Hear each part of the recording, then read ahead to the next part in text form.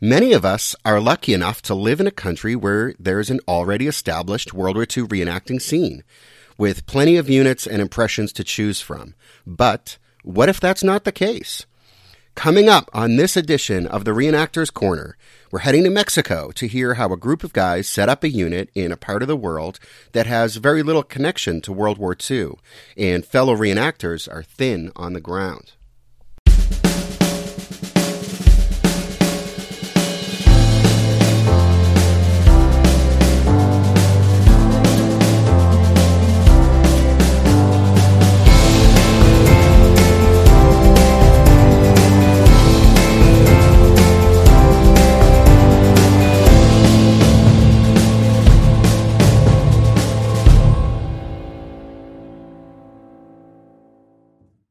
Hey everybody, thanks for tuning in to another episode of the Reenactors Corner podcast. This is Chris here again. We have a special guest here today. His name is Joseph. He's going to tell us about the unique challenges of starting a World War II reenactment group in Mexico. Joseph, thanks for coming on the podcast. Thank you for having me here. So I guess to start off, why don't you just tell us about how you got interested in World War II and how you got interested in reenacting? I've been interested in the Second World War since I was a kid. I think that it all started, I think most of us probably have a pretty similar history where we maybe saw maybe like a movie. Like I remember watching A Bridge Too Far when I was a kid and The Longest Day as well. And I remember watching those movies and that really got me into World War II history. I'd always been interested in the military, especially since like my father was in the army for 20 years, and my and my grandpa was in the Navy. My great grandpa, he served in World War II as well. So we have like a long tradition of military service in my family. And I don't know, I guess that got me interested in military, just knowing that my dad did it, and I looked up to my dad a lot. But I got interested specifically in World War II for what I mentioned, watching movies like The Longest Day and A Bridge Too Far when I was a kid. And then later on, I started reading books to actually like get to know about it and like know more about like the actual history of it. What about the reenactment aspect of it? You know, what made you want to kind of transition and, you know, what made you want to get started with actually reenacting World War II? So when I was watching this starts as well with the watching the movies when I was a kid. When I was watching The Longest Day, for some reason that guy we all know that the German uniform and it has a lot of tradition in it, and a lot of people like how the German uniform looks, and I'm not an exception. I remember watching The Longest Day, like I said, when I was a kid, and I was like, oh yeah, the bad guys, they have some cool uniforms, because me as a kid, I was like, oh yeah, the Americans are the good guys and the Germans are the bad guys, and that's all I could distinguish them. So just like, oh, the bad guys have cool uniforms, and I guess ever since that, I wanted a German uniform ever since I was a kid. And I guess when I was about 15 years old, almost 10 years ago, I learned about World War II reenacting, and then I actually started buying my things there. I'm from California. I'm from the United States. I never got into reenacting, like actual participating in events while I was in the United States, but I was trying to accumulate, a correct impression. I was planning on joining, the 21st Panzer Division. I remember it's one of the units in the California historical group. I never actually joined, but that was the kind of my goal I was putting for myself. But certain things happened in my life that I never actually got around to starting reenacting in the United States. But I had always been, I guess, active in the Facebook group, so I never really considered myself a reenactor. I just had like things, and I just tried to do things correctly. But here, now that I've been in Mexico, I found a group of people that they are interested in, World War II uniforms and whatnot. A lot of them are interested in, especially the German aspect of things. And so they kind of just started off they weren't even really reenacting as well. They would just kind of just do photo shoots with their uniforms. And I decided like, hey, let's organize this and actually like try to do events where we go to a place and try to actually do like some reenactments I just kind of just started organizing things, and we picked a unit, specifically the 250th Infantry Division, also known as the Blue Division. And now we're better organized, and we're doing events. And I guess I'm pretty new to reenacting then, I guess, because we just did our first event in December, but we got a lot of heart and we're working towards it. That sounds great. How did you make contact with the other enthusiasts that you started the group with down there? There's a guy in actually one of the German reenactor groups on Facebook who he posted a photo of him in his uniform, and he had a pretty decent SS uniform. And he's just like, oh yeah, like he just said like greetings from Mexico, like, and then I decided, I'm moving to Mexico soon. I might as well send him a message to see how things go with reenacting down there. And so I sent him a message, and he added me to a group of the enthusiasts down here, and that's kind of how I got into contact with them, and then I, got active in their group as well. I started helping them because a lot of them do need a lot of help with their uniforms, because some of them are the kind of people where they just kind of like buy things that look German and kind of put together whatever they want to. We had a few guys here that they were using like the Lebermuster uniforms and putting on just like doing a bunch of random non-correct things. So I tried helping them get their things more straight. But the short story, a long story short, I just found someone who was in the group, the German reenactor group, and then he put me in contact with everyone else. That's great. It's interesting because that must be the situation, I've got to imagine, in a lot of parts of the world where there are people who are interested in reenactment, they're interested in history, they're interested in World War II stuff, German World War II stuff, but there's not like an organized, structured way for them to participate in this. So they're just buying gear that they like because it's cool, and, maybe taking photos in it, or just doing, wearing it every day. I don't know. To your knowledge, had there been any organized World War II reenacting anywhere in Mexico? No, in fact, actually, there is a lot of reenacting here, but they reenact more like the Mexican Revolution, or there's people that they put on some of the traditional Native American clothing, or some of their ceremonial clothing, and then they'll reenact some of the rituals, or they might not even be reenacting it because it's actually part of their culture. But in a sense, there is reenacting here, but specifically World War II, not so much. There's a lot of Mexican Revolution from like the early 1900s, but I don't think that they actually do events the same way that they do it in the United States, especially since there's a crazy amount of gun control here in Mexico, so it's kind of hard to do things the same way as they do over there. But from my knowledge, there has not been, before the event that we did in December, there has not been a single like World War II reenacting event that occurred. And that's what everyone else was saying. Everyone was like, oh yeah, everyone else who was there was like, this is the first time anything like this has ever happened. And I just assume that they probably know more about that than I do, since they've been living here their whole lives. So that's really cool. I had the opportunity to go to Mexico. I toured there with my band a few years ago, and I was really surprised, going to the flea market and seeing that you could get T-shirts with World War II German military emblems with swastikas on them, and seeing Mein Kampf for sale in the subway. Very different from America. I guess the cultural attitudes towards World War II Germany must be really different there. Actually, yeah. I would even venture to say that I've met more National Socialists here in Mexico than in the United States. At least people that identify as National Socialists, a lot of the time they don't actually understand National Socialism. They just, I don't know, they don't understand it well, but they just say, oh yeah, I'm National Socialist and I like Hitler and stuff like that. It's kind of weird. But Yeah, I think part of it, I think a huge reason is because Mexico's participation in the Second World War was super limited. They only sent a squadron of fighter pilots and to combat in the Second World War, and they were in the Pacific. They weren't even in Europe. And so I think that Mexico, they didn't really have like, how would I say it?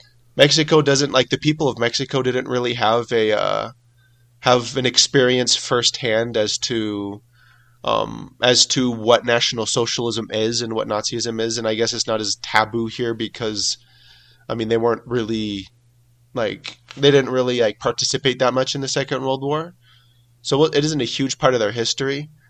So yeah, I think that because of that, there's also quite a bit of ignorance for the Second World War, unlike in the United States where you know where like Second World War is such a huge part of our history and our culture, right? And in Europe as well, it's an even bigger part of their history and their culture.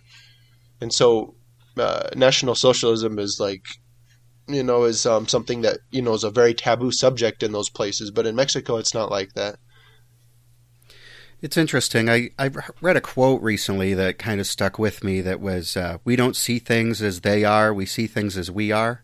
Mm-hmm. And like, as an American, I'm looking at World War II through the lens of American history to some extent, and the racial strife that's happened in America, and the legacy of slavery and stuff, and all this stuff that really doesn't actually have to do with World War II directly, but Nazism has become a part of this white supremacy narrative, sort of, and so it's interesting to see how in a place that doesn't have that same kind of background that people would see things differently. I think a lot of listeners, a lot of Americans would probably be surprised to hear that there is really anybody in Mexico who would identify as a National Socialist. But of course, I'm sure that for those people, like you say, I mean, whether they understand it or not, I'm not even sure what National Socialist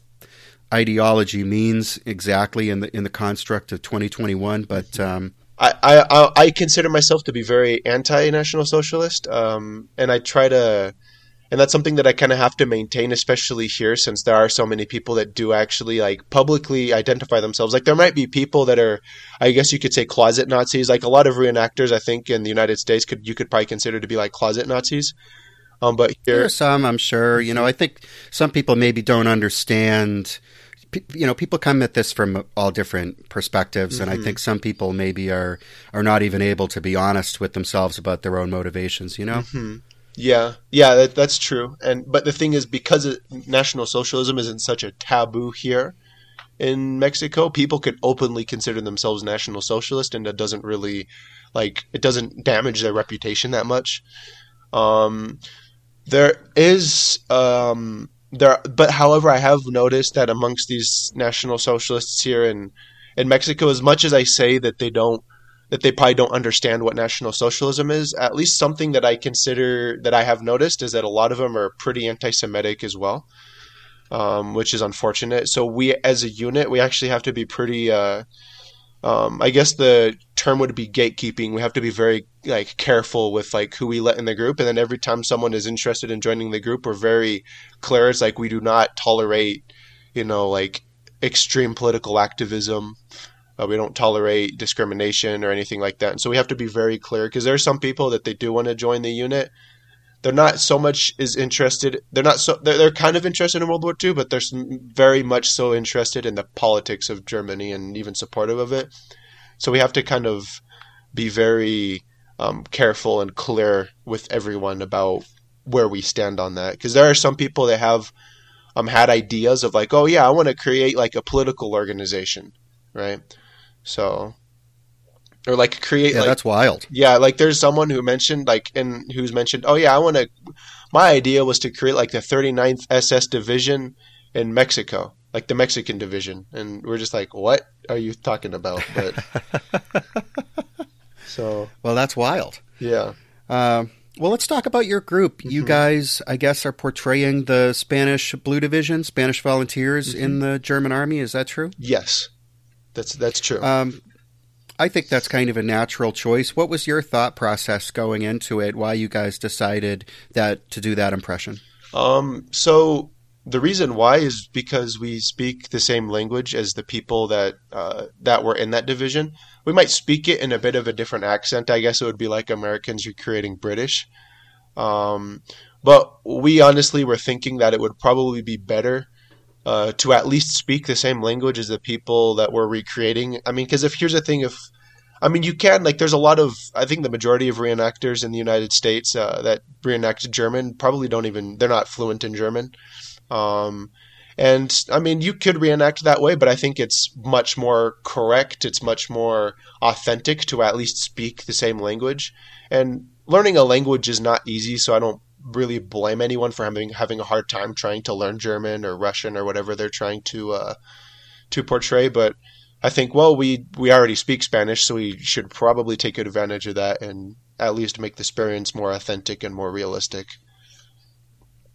That's cool. Yeah, I agree with you that language is a big part of culture, and culture is a big part of a person in a way. And it's an aspect of reenacting that I think kind of gets forgotten in favor sometimes of material culture or other aspects. And I think it totally makes sense to try to do something where you're speaking the same language as the people that you're portraying. There's also the advantage of if you speak the language, you have access to this massive amount of primary source material and even books written after the war that, I mean, in your case would be in Spanish, but that you guys can read and get the information from. So that's a big advantage, I think. Yeah.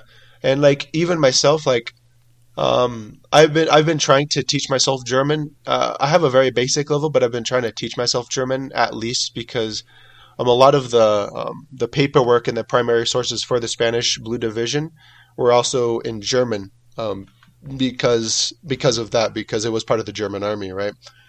But yeah, I think that you're right. In fact, actually, I found a lot of good information because right now the group we're trying to portray specifically is the first company of the anti-tank component of the Blue Division, of the 250th Infantry Division. In Spanish, it's called El Grupo Antitanque Divisionario 250. So it's like the anti-tank group, the 250th Divisionary Anti-Tank Group. And, we wanted to really specify it to that, so I was able to find some good books, find out what was the main, like, armament that they used. I found out that they mostly used Pak 36. The Pak 36 guns, despite not being very effective anti-tank guns, that was the ones that they used, and so that's probably what we're going to have to build some of those. They did use some foreign, some like captured, some like in some instances there were French guns or captured guns that were used. But I guess I'm going off on a tangent, but yeah, it's true that we're able to, because we speak the language, I was able to have access to books that gave us some really good information on exactly what they used and on their history, and it just gives you a whole new world to explore things in. So just kind of a big picture overview for people who don't maybe know about the Spanish Blue Division. Can you just kind of tell us a little bit about the nature of Spanish volunteers in the German army and how that went in World War II? Yeah. So I think a lot of people that are familiar with World War II history as well are familiar with the Spanish Civil War that happened before the Second World War. And they're also familiar with the participation of like the support that the Spanish nationalists received from Germany and from Italy. And so because of that, the nationalists who were the fascists, they were the fascist group that was in the war of the Spanish Civil War. Because they won, Franco was the one that he became the leader, the dictator of Spain, and Spain officially became a fascist country. And because of that, when the Second World War happened, Spain never really got involved. It remained neutral, especially since they had just gone through a war, so they couldn't really just immediately send their forces to another giant war, because that would probably have destroyed their country. Um, but at least Franco, he didn't want to be completely how do I say, he didn't want to be completely ungrateful for the support that he had received from Germany and from Italy. And so they in 1941 he decided uh, to create a volunteer division for the Germans. He decided that there would be a Spanish volunteers would be recruited to be sent to Germany to help fight the Soviets. And that was really actually something very interesting, because a lot of the people in Spain were extremely anti-communist. And so a lot of volunteers. In fact, between 45 to 50,000 volunteers served in the Spanish Blue Division during its entirety. It was later disbanded in 1943, and the majority of the volunteers returned to Spain, while the few remained and continued fighting. They refused to go home. But either way, so these volunteers that went to Germany, they were incorporated into the German army. They were given German uniforms, and they were actually, I would even consider that they were more fanatical fighters than the Germans, because there are a lot of Germans that were very political, but a lot of the German soldiers were like conscripted schoolboys who they had just gotten pulled from their university classes and sent to the front. But every single one of the Spanish volunteers they were volunteers. They wanted to go and fight, and a lot of them were falangistas, the phalangists, and so they were very rabidly anti-communist, and so they were very effective, very passionate, very fanatical fighters. That's interesting. I guess let's talk about your group. What about uniforms and equipment? I can imagine you're faced with some challenges there because this stuff isn't made in Mexico. It's got to be imported. It's got to be expensive. How are you dealing with those challenges? So that's something that's actually probably our biggest challenge here in Mexico. There's a number of different challenges, but that's our biggest challenge. Because, as you said, even for Americans and Europeans, reenacting gear is very expensive, right? And the thing is, here in Mexico, the economy is not near as good as the economy in Europe or in the United States. I think the peso there's about 20 pesos to a single U.S. dollar, give or take. Sometimes it fluctuates, and so. It's hard for people to get things. They always have to be imported. And honestly, like the customs here in Mexico, they're pretty restrictive. Like you could buy something in the United States from Europe or from China and you just pay for the shipping and it arrives at your house, right? But here in Mexico, if it has a value, if you buy something and it has a value of more than 50 US dollars, they tax it. The customs they'll withhold it, and then you have to go and pay the taxes. And when you go pick it up, it's pretty. And then there's a lot of things that are pretty restrictive, especially because the people here, they don't earn as much money. It's sometimes people might take a little bit longer to get their things together, and at the same time, we might have to be a little bit more tolerant, because we do want to have a high quality unit with correct items, but we also have to be a little bit more tolerant with the things that they use.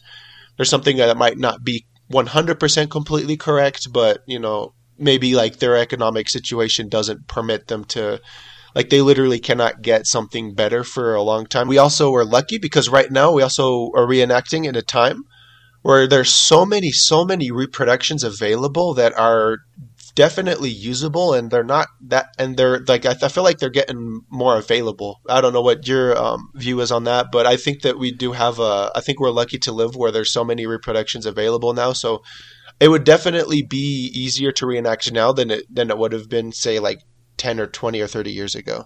Oh, 100%. I mean, I remember 20 years ago when I got started reenacting, there were no reproductions available for a lot of basic kit items, Hmm. and you had to obtain original and, in some cases, like rare and desirable collectible items, depending on what your impression was.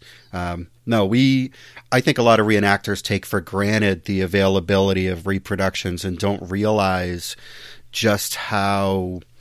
I mean, I think the market for reproductions isn't huge, but it's big enough to support the people that make the stuff for us to use. If we didn't have those manufacturers, if we didn't have those vendors, it would be a very, very difficult thing. Yeah, yeah, definitely would, and that's something that rings true here as well. But at least, like you said, at least there's so many reproductions that are very available, right? I think that, for example, like uniforms, like there's, like I don't know what your view is on this, but in a lot of Facebook groups, they're always talking about, oh, I only want to get the very, very, very best uniform. I want to get the Elsinore uniform, the ATF Texels uniforms, right? But like the majority of reproduction uniforms are available or like very usable. I think that one thing that I actually like hold true that I really believe is that most of these people that are kind of, I guess, elitist in their uniforms and maybe even like condescending to people that might use certain reproduction uniforms, they couldn't even tell the difference between an Elsinore uniform or a Gavin uniform or a military harbor uniform, for example, or a storm uniform. I totally agree. I mean, I'm not knocking anybody who chooses to buy from whatever vendor, but I think there's a major reflection of consumerism in reenacting with some of this brand hype that happens. And I have spent a lot of time with rulers and original uniforms and cheap reproductions from China trying to identify these, massive errors that other people claim to have found. And in every instance, I've basically just debunked these theories about cheaper uniforms being somehow wrong in some major way. I mean, it's just I don't know. I think we could probably do an entire 1-hour podcast just talking about the value of these reenactor consensus opinions and brand hype and loyalty. But no. But bottom line is, I absolutely agree. I think that my attitude is that any of the major manufacturers of uniforms at this time are creating a totally usable product. I think that with yeah, I definitely agree. And like even then, like with the wartime uniforms, I don't have as much experience, researching or like handling. I try to I don't have as much money to be buying original things that I don't know. A lot of people have original items, but I do definitely try to look at pictures at least on a lot of these databases that they have original items to get to know the details. But one thing I will say is that I think a lot of reenactors don't understand is that there's so much variation amongst all of the wartime reproduced things that there's not a specific there might be there's definitely things that are correct and incorrect, but there was a lot of variation amongst a lot of different things, So, but I think that with uniforms, the main tell of quality isn't necessarily in the cut, but in the wool that is used. But either way, I guess Sure. I'm going off on a tangent there. But yeah, that's something that we're trying to maintain is that I kind of try to remember is that we here in Mexico, we need to not kind of fall for those reenactor consensus, like you were mentioning, opinions and honestly, because some of these people, they can't really afford crazy expensive, they can't go if someone wants to buy some of the higher end uniforms, honestly, good on them. I think that's if you're able to do that, I think that's there's nothing wrong with that. I guess the issue is when we need to avoid what is it in our unit specifically, letting those opinions be kind of come into our unit, and we don't want elitism to exist in our unit. And so we do need to, but like we were talking about, we do have a lot of we're lucky because a lot of the reproduction items are very usable. I mean, one of the the vendors that we do recommend is actually Hickey Shop, even for woolen uniforms. Even if I personally don't use them. I don't have an issue with someone in the unit, like especially someone who's like actually like pretty poor in the unit, saving up and buying a wool Hickey Shop uniform. At least he's able to participate in reenacting, and then we'll help him, we'll lend him things so everything works well.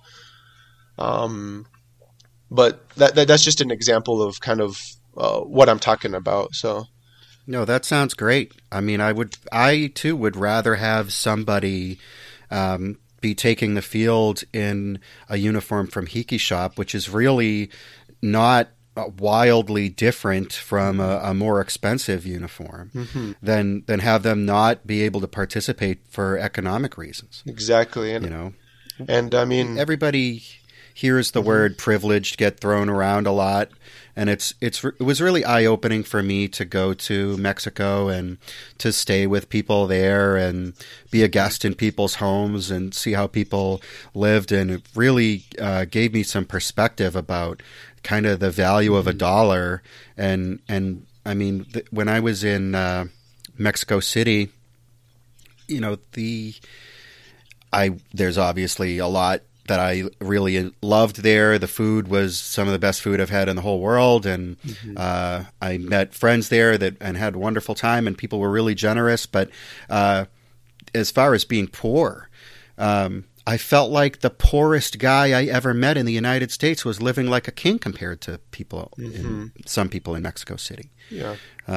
So to tell somebody, okay, well, you shouldn't buy a uniform that costs $70, you should buy a uniform that costs $150 or $700, where maybe that's, the most expensive thing they're going to own, is it's crazy.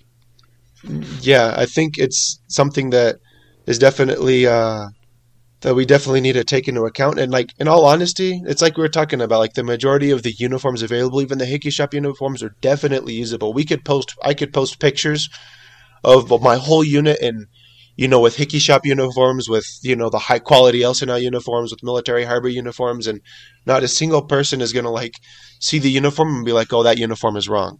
Yeah, you're absolutely right.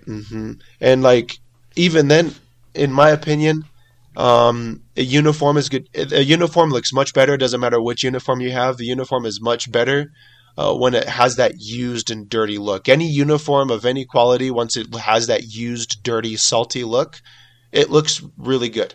All right, in my opinion. I agree. Yeah, I agree. So.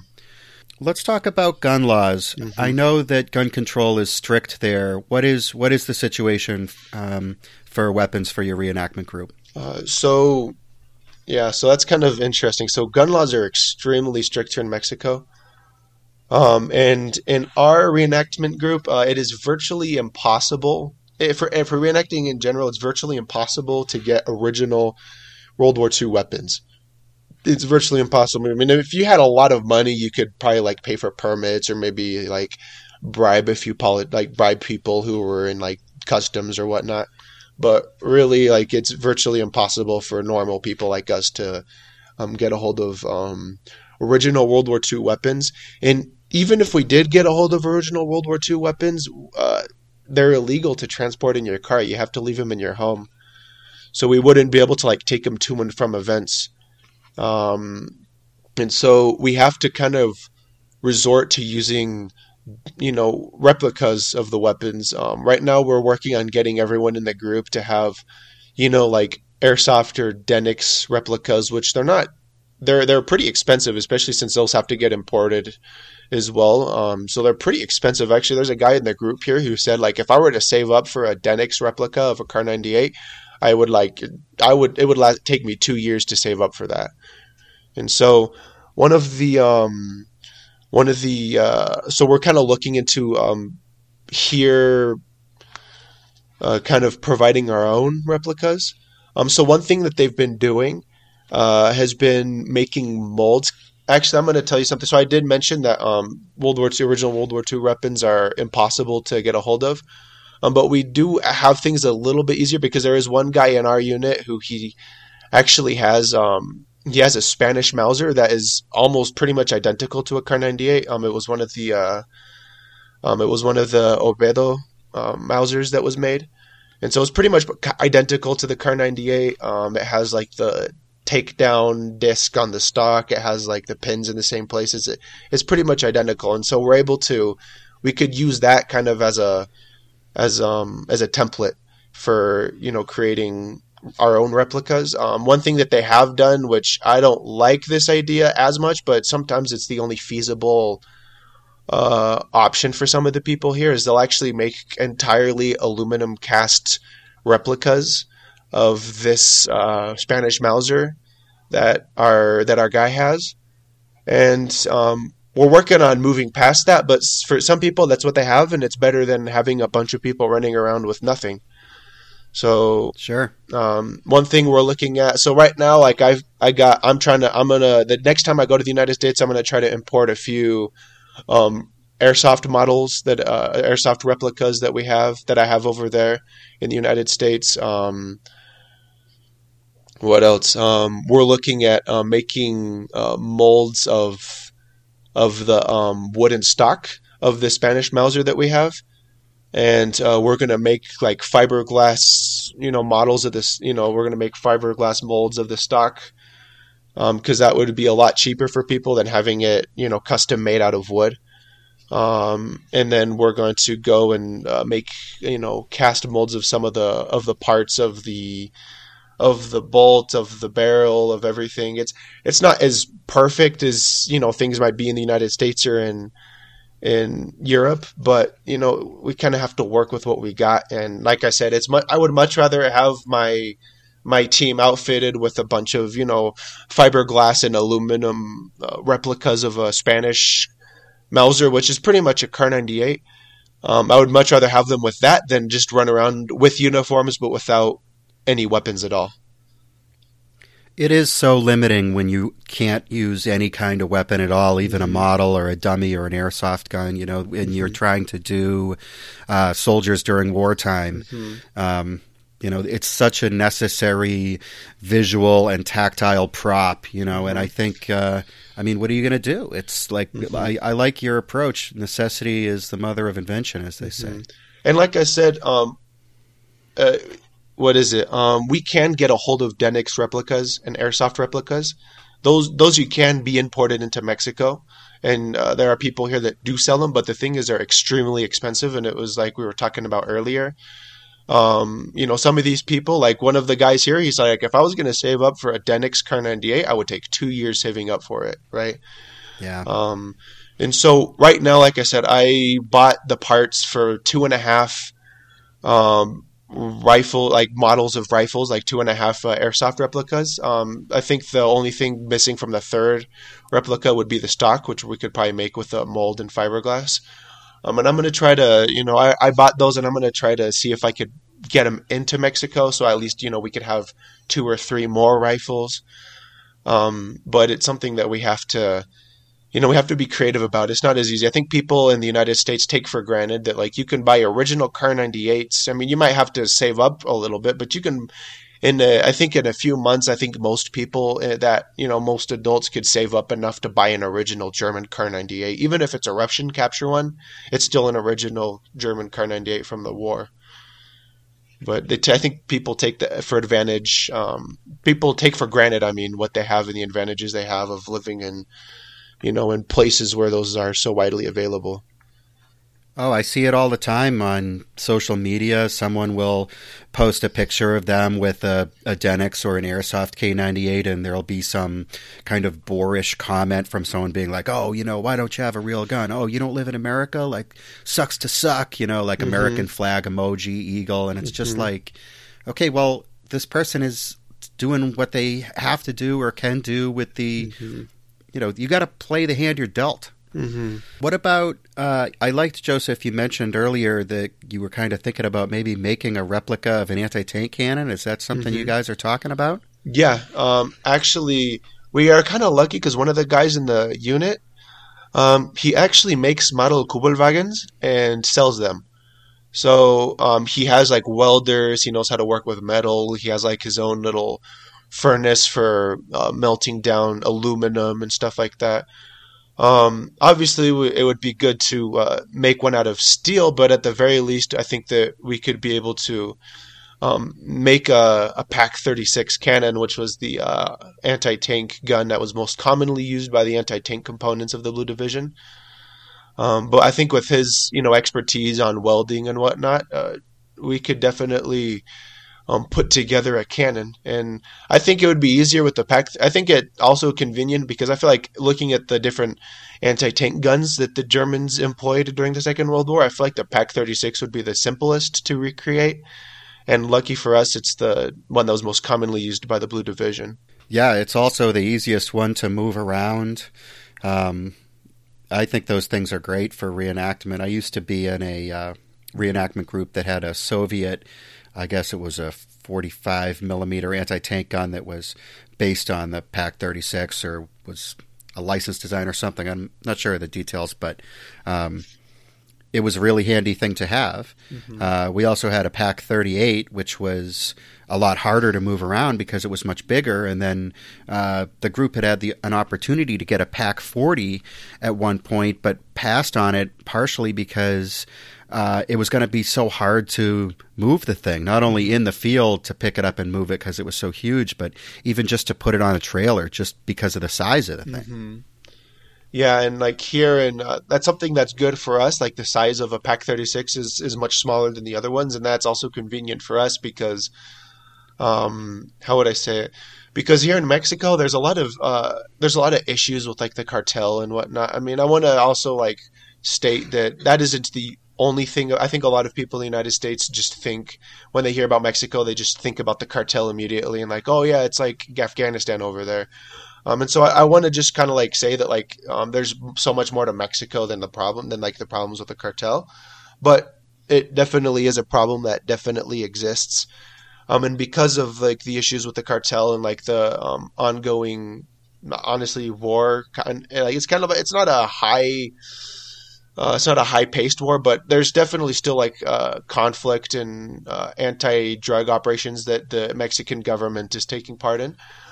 So because of that, if we have to be really careful, especially when especially when we're on the freeway, or on the highway when we're transporting the gun. So I think that having a PaK 36 would also be good because it's something that we could probably have a way that we could take it apart and put it inside a covered trailer. So when we're transporting it, no one really sees it and like they don't pull us over or anything like that. Because here in Mexico, if you're driving on the highway and like we have a guy he's not in our unit, but he's part of but he does like, he's interested in uniforms and whatnot. And he does live here in the city, in Mexico City. He has like an old classic Volkswagen Beetle that he has, and he just painted it in camouflage, and he's gotten pulled over so many times just because he has a camouflage car. And it's something that, if you're thinking like just a camouflage car you're going to get pulled over for, could you imagine if we were like hauling like a PaK 40 behind us on a trailer that was like open? Yeah. What are your opportunities for events? I mean, what are the challenges that you guys are faced with, and how are you kind of solving those challenges? Another one of one of the challenges with events is finding places. So like one thing that I took super for granted when I was in the United States, and I had to kind of learn a little bit about here, is there in the United States you could just go to a national forest and do whatever you want without getting bothered. You could take your guns, you could do whatever you want. You could even do a reenactment event in a national forest, and there would be no issue whatsoever. But because of the gun laws here in Mexico, and as well a lot of the insecurity in some of the places and some of the dangerous places, we have to be really careful.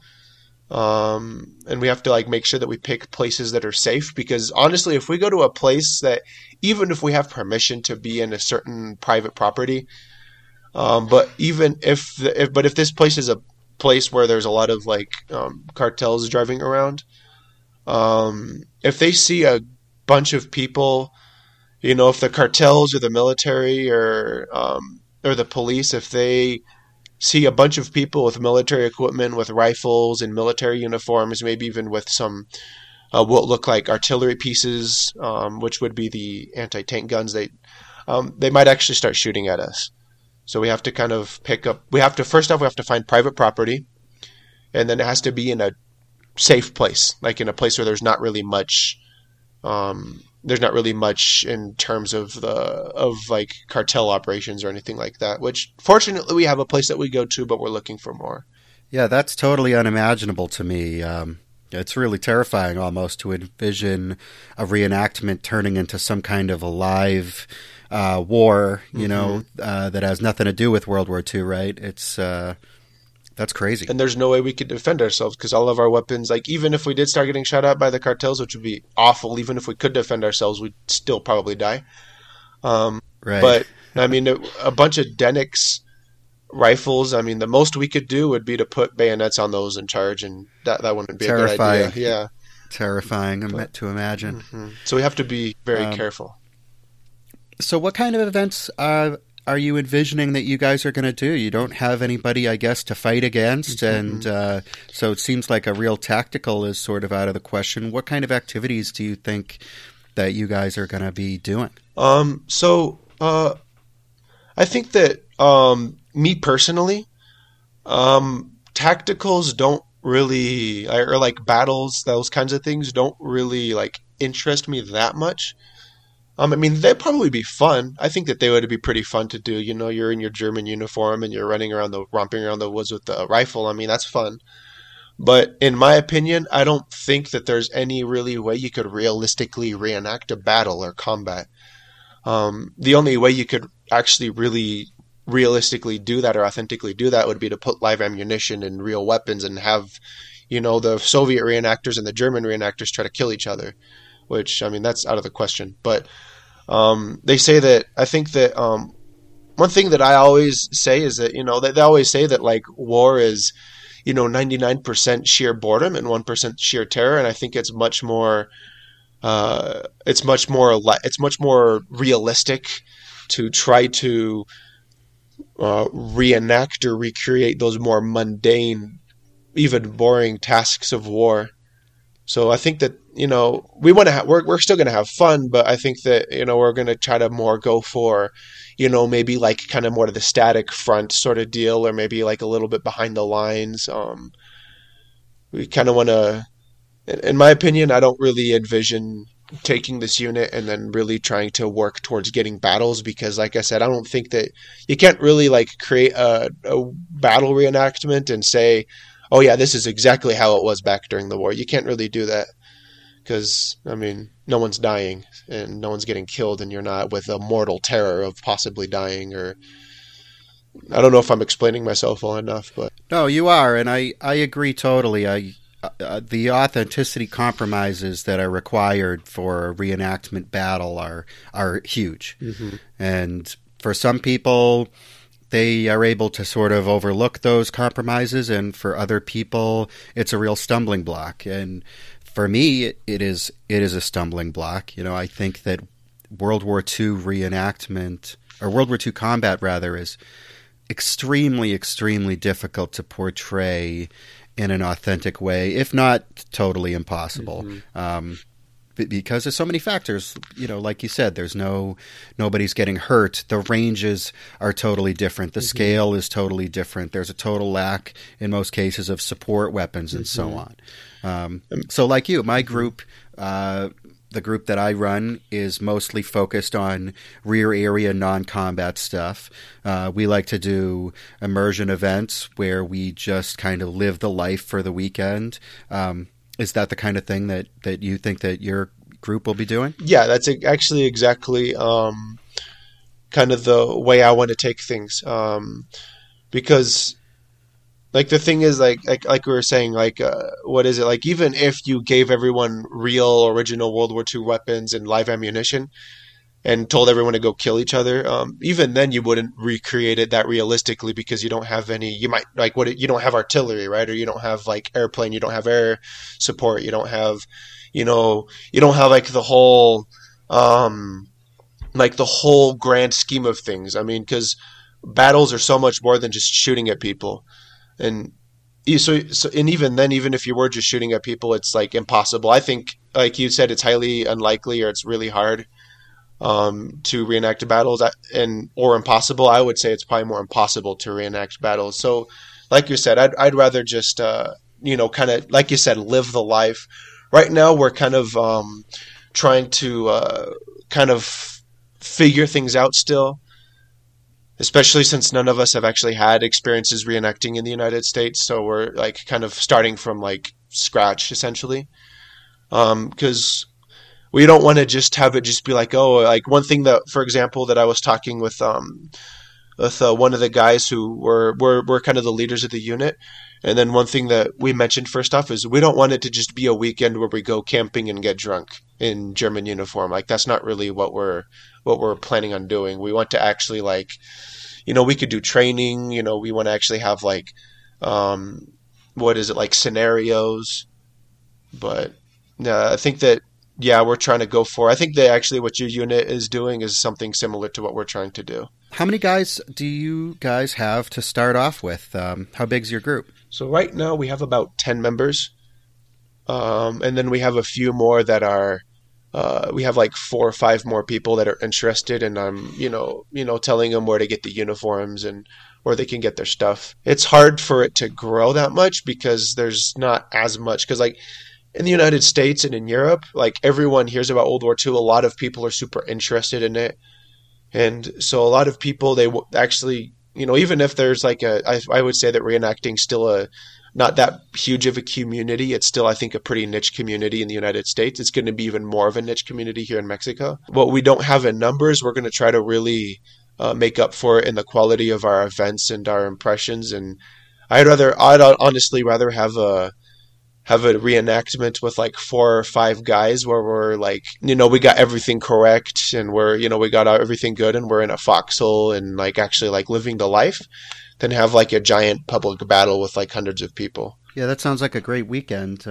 What about public events? Have you guys thought about that yet? We're not really planning on doing public battles per se, but there are car shows and whatnot where we could take some of these, for example, like the Kugelwagons that the guy in our unit makes. We could put them on display and then like have information. Maybe we could be showing up with our uniforms, obviously without weapons, because that could cause an issue. Kind of like a public display more than anything, kind of like at an air show, how they do public displays at air shows in the U.S. But like an actual public battle, I'm not really sure if that would be feasible. And if I'm going to be honest, I'm personally not interested in doing public battles. But I guess we just probably stick to public displays in like terms to like essentially to get more publicity. I imagine if you guys did some of those public displays at car shows or whatever, you'd have tons of really interested people. Mm-hmm. To have even 10 guys in German uniform with a Kugelwagen, I mean, I'm sure people would be really interested in seeing that. Mm-hmm. Yeah, and they have done it before, but this was before like they had an organized unit and they were kind of just buying whatever they wanted. And so like you had one guy who would show up in like Liebermuster with like full of insignia, and then another guy that had like an East German uniform with SS insignia, and they just kind of just bought whatever they wanted and they would just show up. But now I think we could, even if like people at those car shows, they're not going to tell the difference. At least now we can do it a little bit more correctly, and then we could like be more historical in our approach and more educational in our approach, if that makes sense. It's really interesting what you described kind of before you guys started to get organized, the sort of proto-reenacting stage of a mix of kind of whatever you want, repros and some surplus stuff. That there was a lot of that in the United States in years past, and I think there probably still is on some level, people who are at the extreme fringes of reenacting, who are just kind of sort of trying to interact with World War II history in this way, in kind of whatever way they can or however strikes their fancy. I think it's awesome that you guys have decided to come together and get organized and be a group and do things together. It's a great development. I guess we just wanted to, organize and because I was looking at some of the photos, and I think that, there's nothing, I think one of the things that I think that looks really bad in reenactment, and this is something that you could agree with, is when you have a bunch of people, but there's no uniformity at all. Even if everyone has technically correct impressions and has correct uniforms and equipment, if there's no uniformity, you have maybe one guy who's a Fallschirmjäger, one guy who's who's infantry, like from the German army, or other guy who's, SS, like, a bunch of different mixed different things that there's no uniformity. It just doesn't look that great. And so I kind of wanted to move past that and, have some, have good uniformity, if that makes sense. Yeah, I know I've probably talked about this a million times over the years, but I just think that a unit impression trumps individual impressions in every case. There's something so much more impactful about a group of people doing something together versus one guy or even a group of individuals all doing something different. If I'm not mistaken, I think that I always see you putting in the group, ask your unit. And I think some people take it hard, but I mean, it's the truth, right? It's much better to have your unit on one page and working together to have a good unit impression instead of just buying whatever you want. I used to really try harder to sugarcoat the ask your unit thing and say, oh, you should consider joining a group and maybe you should, try to get involved in some kind of organized reenactment or whatever. And now it's just like, hey, man, ask your unit. It's one of them events where you can't really describe it, you sort of have to be there, because it just felt so much like you were actually in Normandy. I think that female reenacting is still sort of in its embryonic stage, but I do think that there is room to grow. A lot of reenactors probably had like some sort of burnout maybe from like years past. It sucks, but it was a pretty good pause for everyone to kind of like regroup and like kind of like a really nice refresh to get back out there. The Reenactors Corner, bringing history to life. All right, well, our time for today is just about up. Joseph, was there anything else that you wanted to say before we wrap this up? I guess one thing that I could say from, like, I guess any advice I could give to anyone who's, whether they're in the United States and there isn't like a unit close by or some reenactment groups close by, or maybe they're in a country where there's just not anything of reenacting. If you're interested in reenacting and you want to participate, I guess my advice would be to say just to start. I mean, obviously try to do things as correctly as you can, but just go ahead and start. It's better to start and work on it while you're doing it than to just put it off constantly because you don't feel like you're ready. So just go ahead and start. That would be my advice to anyone that feels like they don't really have anyone they can reenact with. That's awesome advice. Joseph, thanks so much for coming on the program. It's been really great talking to you. Thank you. All right, it's been great talking with you and, talking about our situation here. Cool. I look forward to seeing what you guys do in the future. It's I think it's really cool what you're doing. Thank you so much. All right, so thanks to everybody for listening, and special thanks to the Patreon supporters who are keeping the lights on at this podcast. We really appreciate your support tremendously. To everybody out there, I will see you in the field. We love hearing what you think about the podcast. So why not let us know by reaching out in all the usual places: Facebook, Instagram, and YouTube. Just search for The Reenactors Corner and you'll find us there. And maybe think about supporting us via Patreon. No matter how big or small, your monthly donations make a huge difference. You can sign up for as little as $2 a month on patreon.com/reenactorscorner. And as ever, thanks to Mike, a.k.a. Retroman, for editing the podcast. We hope you enjoyed it and will join us here again at the Reenactors Corner.